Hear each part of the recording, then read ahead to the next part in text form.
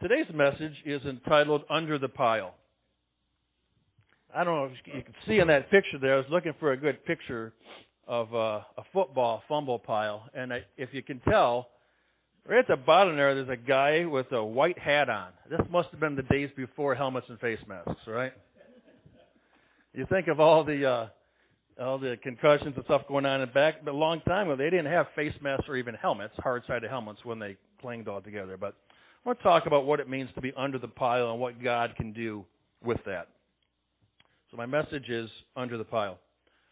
Football is one of the most watched sports in America. And while most are drawn to the riveting touchdown runs and the quarterback sacks and the circus catches, there's another part of the game where intense action occurs, but it always escapes the notice of both fans and TV cameras. What part is that? It's the ensuing pile-up after a fumble occurs. When the ball is up for grabs and players pile on top of one another. I remember when my brother was in high school, he was playing Ogama Heights football game, and he jumped on a pile, and everyone jumped on top of him, and then he looked down and he saw that he had 2 elbows. Broke his arm. But I mean, things are nasty under the pile, and a lot of stuff goes on, a lot of fighting goes on, but we're not privy to see it unless you're under the pile. It looks like nothing more than a mess of bodies, but deep down under the pile, there's incredible fighting going on. Pushing and pulling and scratching and clawing and kicking and biting and elbowing. That all goes on all the time. We have no idea, but it all goes on. In other words, what looks like a pile of players from the outside is something entirely different from the pile on the inside. Especially for the player who finally secures the ball at the bottom of the pile. That's what they're fighting for. Likewise, how does that have to do with us and our Christian life? Well, when it looks like we're drowning in trials and tribulations, when it looks like we're down deep under the heap that's piled on top of us, there's always something going on that others cannot see. We and God are the only ones that are privy to what's going on when we're under that pile of trials and tribulations. We know what's going on. Therefore, today we dive into the pile ourselves in the hopes of coming away with the ball and changing the possession and the momentum in the game of life. Anybody ever felt like they've been on the bottom of a pile before? You know why? Because you're a Christian. That happens as part of life. No one ever said being a Christian is easy. If they did, they were wrong and they didn't read the Bible. We're going to talk about that today. Our text is going to begin in 2 Peter chapter 1, verse 1. And if you know me, I kind of go all over the Bible to kind of back up to that verse to kind of show how it all connects together. But we're going to begin in 2 Peter chapter 1, verse 1. It says, Simon Peter, a bondservant and apostle of Jesus Christ, to those who have obtained like precious faith with us by the righteousness of our God and Savior, Jesus Christ. So, when Peter begins this letter, these letters, he begins by identifying himself first and foremost as a bondservant. Okay? Does anybody know what a bondservant is? A bondservant is one who volunteers to be a servant of other. Okay? The translation is not a slave who's taken against the will. A bondservant volunteers to humble yourself and voluntarily lay down your will to follow the will of another. Okay? When early people came to the Americas a long time ago, people would choose to be a bondservant. And they said, if you give me passage, I'll be your bondservant for a certain amount of time. I volunteer to do that to follow you. Now, Jesus, his apostles were saying, I'm going to choose to be a bondservant. You've given me life eternal. I'm going to attach my wagon to yours, so to say. I'm going to be your bondservant to follow after your will. I'm going to let go of my will, the things I need, because you've already given me everything I need, and I'm going to choose to be your bondservant. Peter writes to those who have obtained this same precious faith. Though we all receive faith through the righteousness of Jesus, there is a process by which we obtain that faith. We don't just wake up one day and have it. It is a continual, day by day, a continual laying down of our will and choosing to pick up God's and choosing to follow God's will. Despite every desire in our flesh to resist to follow something else. We need to choose to lay down our will and to follow His will every day. And it's a battle. It is this process through which we come into the like-mindedness for the kingdom of God. To walk in a faith that's more than just knowledge. It completely changes every perspective for every situation you face. So when you get out of bed and your flesh wants to do something else, and you choose to follow Jesus, know that every one of us is in the same boat. Every one of us are pulled in different directions, or want to give up, or want to do this, or want to just seek comfort, or seek something, and God's saying, I want you to follow me. Every one of us knows that. But the enemy, as you know, will tell you that you got it worse than everyone else. You know what I'm talking about? Yeah. But every one of us is tempted. The Bible says that even Jesus was tempted, but He was without sin. So we are all pulled, but we choose to lay down our will so that we can follow the will of God. To obtain this, it makes a difference in our lives, not just in our words. It takes a deliberate process to fully embrace faith so that God can fully embrace us. Luke 21:19 says this, by your patience possess your souls. How many of you have a lot of patience? Okay, if you can't see behind you, no one raised their hand. Patience is a fruit of the Spirit. Something that we can't manufacture on our own. But if we're spending time with God and God flows through us, then we can bear that fruit of patience. But patience tests us. And so by patience, which means if there's patience, it means there's trials that are keeping us from that. And so it's through trials and through patience in our trials that we possess our souls, so that we understand what God has called us to be, to follow His will, to take mastery over our soul's desires and to lay it down for God. It is through this process, through trials and tribulation, that we possess our souls. What's that mean? Oswald Chambers wrote a very best-selling book called My Utmost for His Highest. It's a devotional. He talks about a time in the life of a born-again believer when he does not have the same vitality in his thinking or reasoning that he previously had. The trials and the injustice of life attempts to weary his soul and take up space in his mind and to stifle his pursuit of God. Therefore, Jesus commands us to take possession of our souls through patience. He understands more than anyone about the process that we must walk in faith and be totally submitted to God. Yet as Chambers points out, many of us prefer to stay at the entrance of the Christian new life instead of going in to create and build our soul in accordance with the new life God has placed us in. In other words, it's easy to take part of all the fun part of the Christian walk. To live it is the hard thing. It's easy to be a Christian here. It's a lot harder out there. But that's where we, by patience, possess our souls. That's where we lay down our will and follow God. That's where God makes us more like Jesus out there. This is all part of coming together as a family, but we live our faith out there. We fall and we fail because we're ignorant of the way that God has made us. And oftentimes we blame things on the devil that are actually the result of our own undisciplined natures. Just think what we could do if we were awakened to this truth. If we stopped blaming on the devil or someone else and just took responsible ownership and saying, yes, the enemy's trying to take me down, but greater is he that's in me than greater is he that's in the world. I'm going to choose to lay down my will, and I'm going to choose to follow after God. Amen. Therefore, Peter does more than just write a letter to encourage the downtrodden believer. He charges us to walk in the full authority of a soldier of the cross.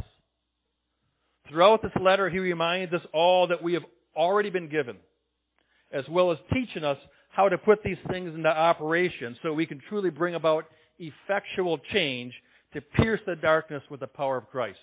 We will never change what's going on in the world, in the darkness of the world right now, by our own strivings and our logic and our strength. We will only change it by the power of Christ, because what's happening out there, even though you can't see it, is a spiritual forces at work. Now, when people are unaware of it, they become pawns by the spiritual forces, but there's spiritual forces at work right now attacking in the darkness. We cannot overcome it in our own strength or logic or wisdom. We need the power of the Holy Spirit working through us to lead in different ways. Because sometimes your flesh might say, you need to lash back, or you need to criticize this person, or you need to slander that person to cut them down. And God says, I want you to love that person. I want you to forgive that person. Yes, I know it was unfair, but I want you to pray for that person. Jesus said to pray for your enemies.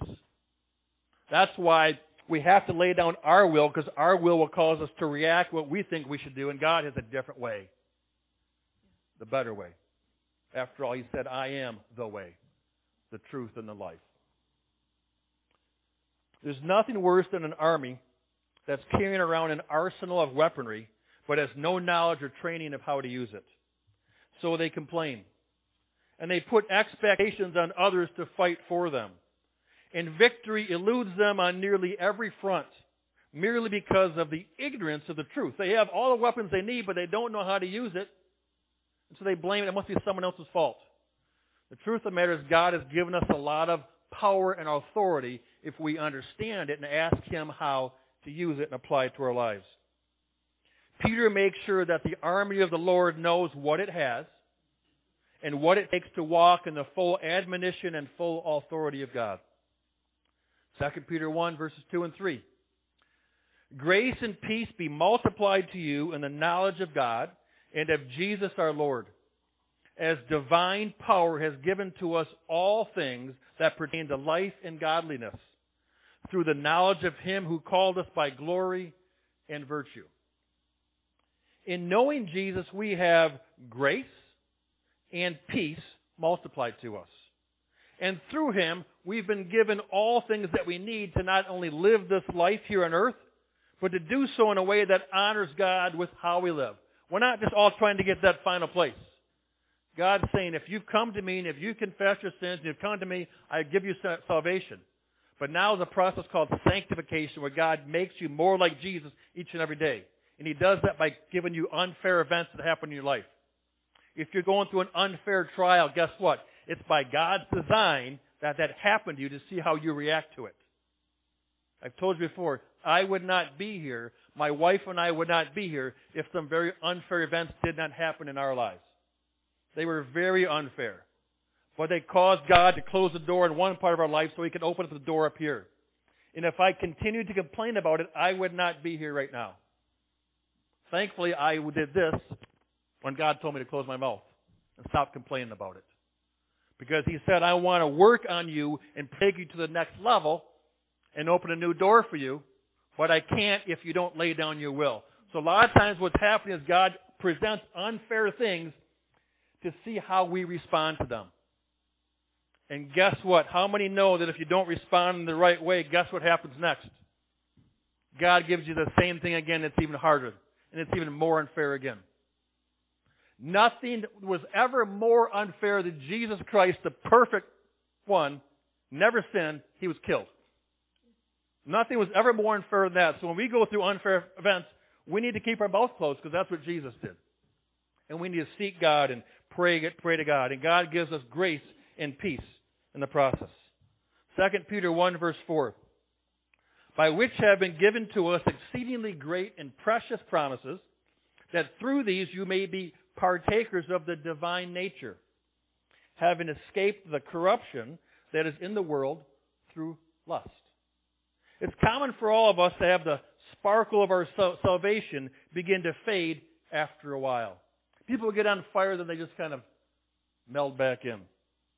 Unfortunately, we forget just how incredible it was to not only have been saved from eternal separation from God, but also that His grace is dispensed to us on a daily basis to overcome whatever the world throws at us.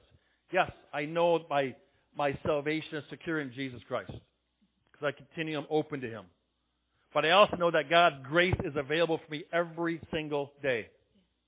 That when I mess up, and I mess up every day. Maybe some of you don't, but I do.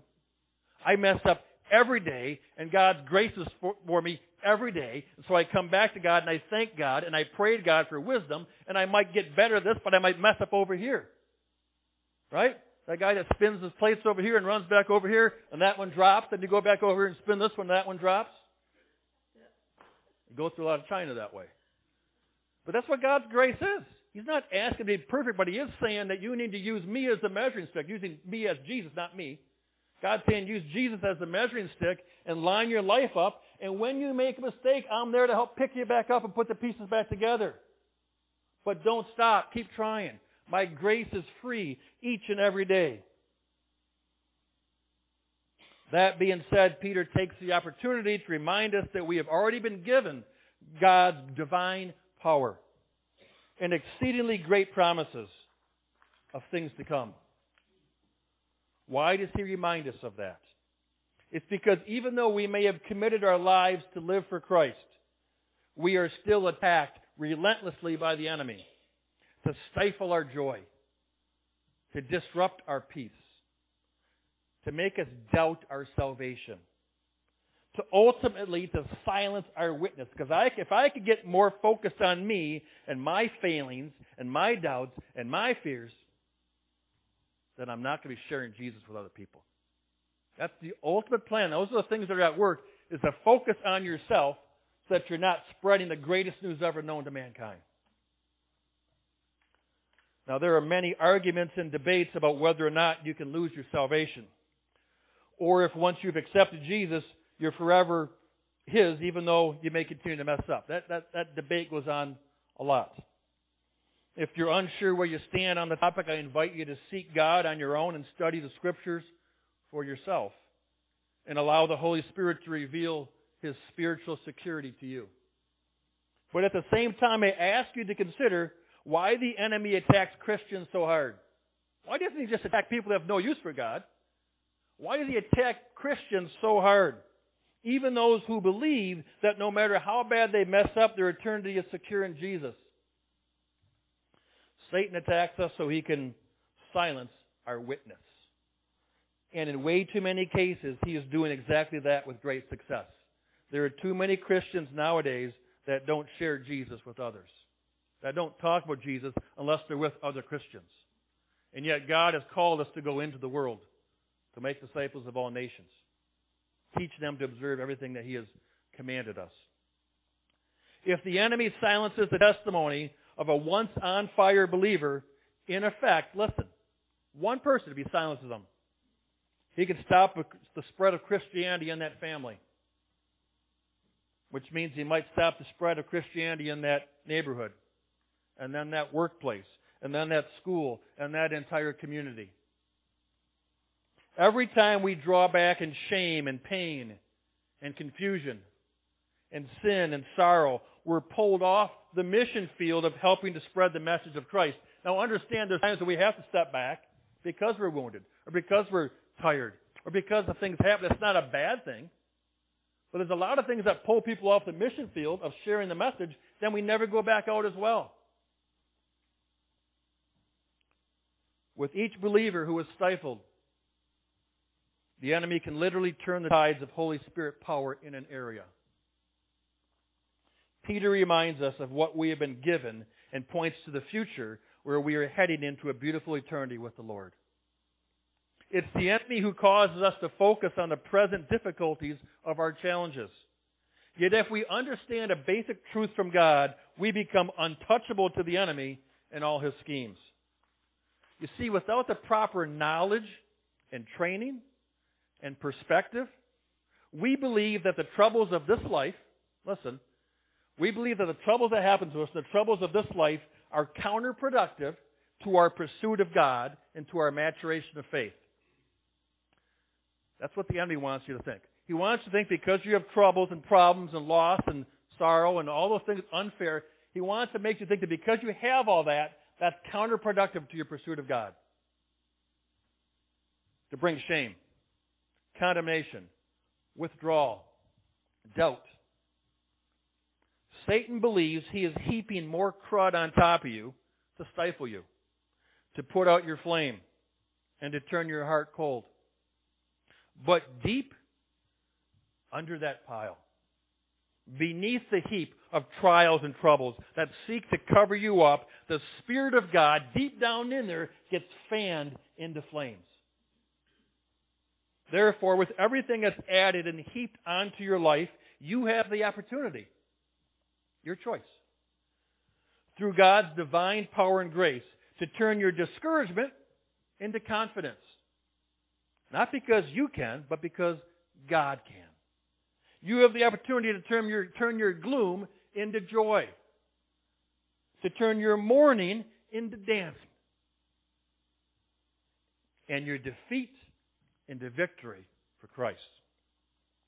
What the enemy sends, he intends for your destruction. But what God allows, he uses it to jumpstart your faith by connecting you to the overcoming power of the Holy Spirit. I've heard this said a bunch of times. When I first came, I said this, and people kind of got a little upset at me because they disagreed with this theology. But it's been said before that someone said before, God will never give you more than what you can handle. And I said, that's a lie. It's not in the Bible. God has to give you more than you can handle so that you have to depend on Him. He has to. Because if you give you too much you can handle, you're going to depend on yourself to get you through, or you're going to depend on your friends. And they're there, but God has to give you more than you can handle so that you make Him your Lord, and He can pull you out of that. Have to do that. So He uses these things in your life with the hope that you will turn to Him and you will follow Him and He will lead you out of that heap and into victory. Listen, few of the qualities of a godly believer really stand out and mature unless they are exercised through challenges. People say all the time, I wish I had great faith. I wish I had moving faith. I wish I could believe by faith for a new job or believe by faith for a relationship. You know how you get more faith? You go through challenges. So if you say, God, increase my faith, guess what He's going to do? I have a good challenge for you. I have an unfair event that's going to happen to you. I'm going to see how you handle this. Now, God protects you. He ordains your trials, not to crush you, but with the hopes that you will turn to Him and He will lead you out and He gets the victory. Because no one else could have done it except for Him. To access all that God has given us, we need trials and challenges and tribulation. I know that's not a very popular theology, but it's true. Towards the end of the book of Genesis, we learn about a man named Joseph, who faced more injustice and trials than any of us. He was hated so much by his own family, by his own brothers, because they were envious of him and his gifts, that they threw him into a pit. And then they went and told his father that he was killed. After being sold to a band of traders, he was taken to Egypt, where through a series of unjust events, he became a slave and was locked away in a prison for years for something that he did not do. Totally unfair. He was thrown in a pit, totally unfair. Told his father he died, totally unfair. Was sold to traders, totally unfair. Imprisoned for something he never did and was there for years, totally unfair. Yet deep down in the dungeon and deeper still in Joseph's heart, he never lost his faith. In fact, under the pile that was heaped on top of Joseph, the Spirit of God empowered him to minister to others and eventually be exonerated and exalted himself. Why does God allow you to go into these piles, these heaps, these difficult times? Because you know why? There's people down there that need God. They're not going to come here to churches. They're not going to come on the powers of conversations. God will have you go through a difficult time because He trusts you as an ambassador for Him to go into these places and to help share the gospel or to share the hope of Jesus with someone else. That they wouldn't just come into a church, but they will be in your trials if you're ready to be used by God. That's what God did to Joseph. Put him in a place where there's people that needed his touch. But they're locked up. They couldn't come to a church. God will allow that to happen in your life so that you can be an ambassador for Him and be His light. So Joseph eventually was exalted, was exonerated. And he was put into a place of great power in all of Egypt. He was the second in command. Many years later, his same brothers that traded him away came cowering at his feet, not knowing who he was. And they were looking for handouts during an unrelenting drought. And they came upon this guy, this Egyptian, they thought, and they're asking him for food because they're poor. There's a drought and famine in the land. And now with the table turns, Joseph looks down on him and there's got temptation is there. These are the same people that threw me, cast me aside. These are the same family that threw me in a pit, told my father I died. Now I have power over them. All those temptations were there. The tables were turned. Joseph had the power and the opportunity to exact his revenge and to punish and shame his brothers for what they had done to him. And though his brothers expected the worst, Joseph responded in a way that showed exactly what was developed under the pile of troubles. So they knew it was Joseph, and they had to go to the same person that they were bad to and ask him for help. Genesis 50, verse 20. Listen to Joseph's response. As for you, you meant evil against me, but God meant it for good, in order to bring it about as it is this day to save many people alive. If Joseph hadn't got thrown in that pit and taken away by traitors and brought to Egypt and rose up in power, he never could have saved his family who needed his help later. It makes sense in the end, but in the meantime, everything was unfair.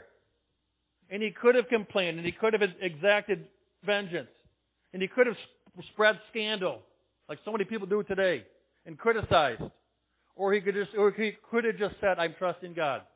It's not fair, but I'm going to trust God. God used it for His good and the good of many people. What the enemy intends for evil against you, to discourage you, to break you, to offend you, to destroy you, and to silence you, God allows for good when you relinquish your right for revenge and trust Him to exonerate you. Our flesh, if we don't lay down our will, when we get hurt, our flesh will want to take revenge on another person who hurt us, whether they meant it or not. That's just how our flesh is. We have to give up our right for revenge and trust God. God, I'm hurting. This was unfair. I'm offended. This shouldn't have happened. But God, I want to seek you more than I want to seek revenge. Romans 8:28 and 29. We know that all things work together for good to those who love God, to those who are the called, according to His purpose. For whom He foreknew, He also predestined to be conformed to the image of His Son, that He might be the firstborn among many brethren.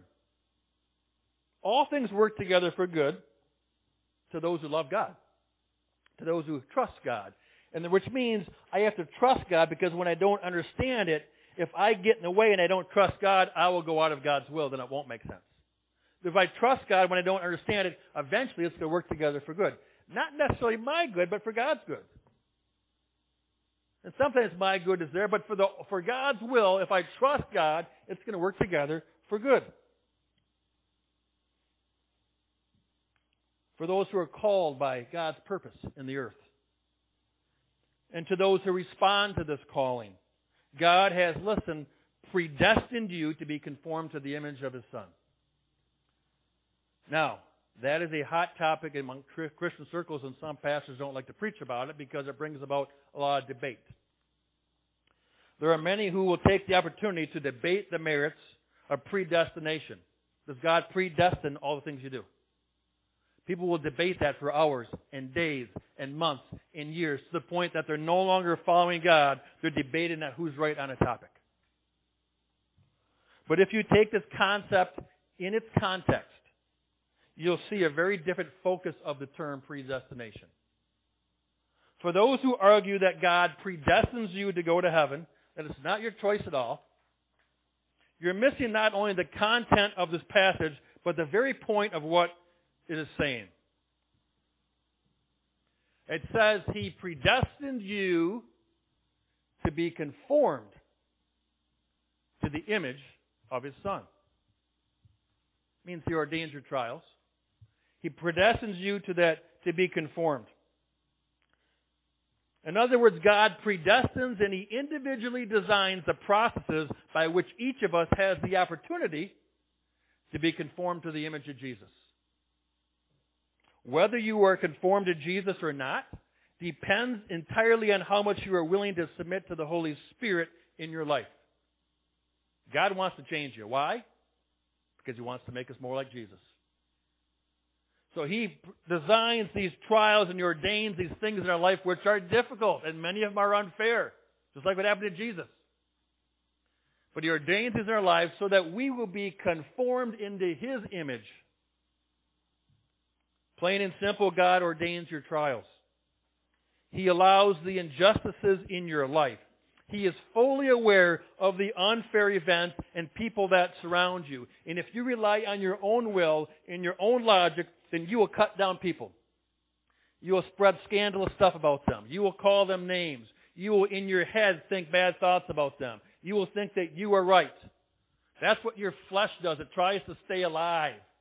God says we need to crucify our flesh and pick up His will for our lives and to follow Him. But our desire wants to fight back. God says, I want you to trust me. I am predestining you to be conformed to my image. And if you're willing to admit these things and come to me and allow and trust me through the trials, then I can conform you to my image. But it's not going to be easy. Not everyone is willing to walk through this process, however. Many grow tired and give up. Many people stop coming to church and they figure that I can just seek God on my own at home and I can watch TV on church on TV. Then you don't have the blessing of brothers and sisters to come alongside of you. Life is tough. Amen? Amen. Life as a Christian is tough. But the blessing it is, the Bible says, do not forsake the assembling together of the saints, because we are all in the same boat. We all know life is tough, but we can pray for you and encourage you and understand you and feed you the Word of God, which feeds your soul, that lifts you back up to rise over your trials. We need one another. And I was talking to Joanne how much she missed being part of this church, so she had to take some time off for a while, but she's glad to be back. Amen? Amen. We're glad to have you back. We're glad to have everyone here. I know there's times that we can't be here, but there's so much blessing that we can help with one another if we're here. That's God's goal for the church. We're a family. We're one body. God wants to conform each of us to His image. And so God allows trials in our lives so that we're conformed to His image. However, the bulk of this transforming work happens not out in the open. You know where it happens? Under the pile. Where few can really see what's going on. You can hide from others how bad things are in your life. And some might know of some instances, but they don't know the attacking thoughts that you get. The battlefield of the mind. They don't know how you're attacked and tempted and how you blow it at times and all the insecurities that we all have. They don't know that. But God knows that. And if we could just acknowledge those to God and say, God, I'm under the pile. I trust you that you're going to get me out. And it just brings us one step closer to God. For those who do respond to the calling, they don't blame others. They take responsibility for themselves. They take responsibility for their own actions or even for their own inactions. They don't refuse to lay down their will. They willingly lay down their will and they choose to follow God so that they can be conformed to His image. Because that's what He predestines us. He predestines us to be conformed. If we're willing to be conformed, then we know our destination. Because we have to become like Jesus. Not perfect, but under God's grace and seeking after God's will, not ours. For those who do respond to the calling, those who are willing to trust God through the trials, we are equipped with grace and peace and the supernatural power of the Holy Spirit to rise above anything that is heaped upon us. God not only sees this under the pile, He's right there fighting with you and fighting for you to make sure that everything that's been piled upon you, you will eventually come away from that pile. You'll eventually come away with the ball. Possession. The enemy wants to take the momentum away. He wants you to blame others and criticize others and point to others. God says, I want you to come to me. I'm going to give you the ball. I'm going to give you the momentum at the bottom of that pile. So that when you come out, you're praising God, not blaming others about the unfair things that happen in your life. It's not easy. All of us fail many times. But that's why we have to keep coming back to God. Under the pile, God sees what you're going through, and He knows, and He's saying, just call it to me. I'm going to make a change of possession, and you're going to come out with the ball in the victory. Therefore, Peter reminds us just what we should come away with as we proceed with our process to be conformed to Christ. 2 Peter 1, verse 5, this is all in context, says, but for this very reason, giving all diligence, that's hard work, giving all diligence, add to your faith virtue, and to virtue add knowledge. Listen, faith is our willingness to trust God under the pile of troubles and challenges in our lives. Believe me, there's a lot of vicious elbows being thrown under the pile and unfair things that happen. But if we give all diligence to hold on to our faith and trust God, then He will sustain us. He will get us out of that pile. Virtue is added to us as we remain humble throughout the process. It is added over time as we consistently bridle our tongues, as James says. We refuse to exact revenge in words or actions. And we choose to trust God. While everyone else is playing by their own rules, the one who is being conformed to Christ is quick to pray instead of reacting out of anger. Virtue is bestowed upon the humble in times of challenge. It is what will keep you and preserve you under the pile. Virtue must precede all else that's added on to us so that we have a godly motivation for pursuing and acquiring all that we do. If we are not humble, we will pursue the things that we would do, then we pat ourselves in the back and say, look what we did. It's what God does. The next thing it talks about is knowledge. Knowledge is powerful if it's gained in the right order. Faith comes first, to trust God, followed by our virtue to ensure that we have pure motives, and then knowledge. Only a proper motivation of gaining knowledge will keep you grounded and prevent you from becoming puffed up. It's godly knowledge that protects you when you're under the pile of all your challenges. It tells you when to reach and when to draw back, when to say something, when to stay quiet, when to attack, and when to defend. That's what godly knowledge will do. But knowledge is more than just one of the terms on this list. It is essential that we keep adding knowledge and stay in the Word. Again, I want to pump up and promote the Bible study we're doing on Sundays at 10. If you can make it, love to have you. If you're not in the Bible study, find one. Find one with someone. But we'd welcome anybody who wants to join us. But find something where you can be adding to your knowledge of the Word. In fact, the more that gets piled on top of us, the more it forces us downward. The choice is ours. We can choose to be forced into our own feelings of frustration, or we can choose to be forced into the Word. I'm struggling. I don't know what to do. I'm going to go to the Word and see what God wants me to do. I know David had a lot of stuff heaped on him. I'm going to read the Psalms to find out how David found encouragement from God.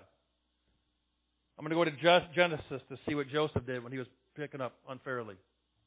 I'm going to read the New Testament to see how Paul handled all the trials. I'm going to see what God wants to say to me because I don't know what to do, and God does. So I'm going to go to Him and get more knowledge from God. What the enemy intends for evil against us can actually push us into the Word for greater knowledge. So while it looks to the world like it's piling troubles on top of us, we could do some growing on our own if we add virtue by staying humble and add knowledge to our faith. Verse 6, to knowledge, add self-control. To self-control, add perseverance, and to perseverance, add godliness. Self-control is absolutely necessary to build our lives for Christ. Without it, we are pulled into extremism and become out of balance. Either we are too far to the left or too far to the right. We are either too big of pushovers or too rigid and too religious. But a Spirit-led gifting of self-control allows us to follow our passion to seek the kingdom of God and not follow our own feelings, which will most certainly deceive us. Self-control during the trials of life teaches us to know when to stay quiet and when to quiet our flesh instead of demanding the mic to speak. Self-control was one of the greatest assets Jesus tapped into when he was laying down his life on the cross. He never opened up his mouth even though it was unfair. Because he did not fight back, he can actually say, I laid down my life for you. You understand, if he would have fought back, he couldn't say that. He'd have to say, my life was taken from me. If he fought back and resisted it. But because he didn't open his mouth, he can say, I died for you. I laid down my life for you. Not, I was killed because of you. I laid down my life for you. That's a big difference. That's what he wants us to do, is to lay down our will and choose to follow him. And he knows it's unfair. But if we do that, we give glory to God, and God gives us the power to be victorious in this life, even when it looks like we're under the pile. Think about that for a minute. The only way that you can actually give something to God to offer your humanity and your humility and submission is to not complain about it. If I want to give something to God, I can't complain about it. I want to willingly submit to him. I can't brag about it. I can't have it taken from me because I'm fighting it. I need to say, God, I'm going to give it to you. I'm going to trust you. It's only possible by learning how to walk in Spirit-led self-control. If you're lacking this in your life, then understand this. You cannot build anything further until your life has the right order. That's why we're going through this passage. What's the order? Peter tells us. It's faith. It's virtue. It's knowledge of the Word of God. And then self-control. So if you're lacking any one of these areas, don't skip on to the rest of it. You need to go back and make sure you have your foundation ready. Next comes perseverance. Right?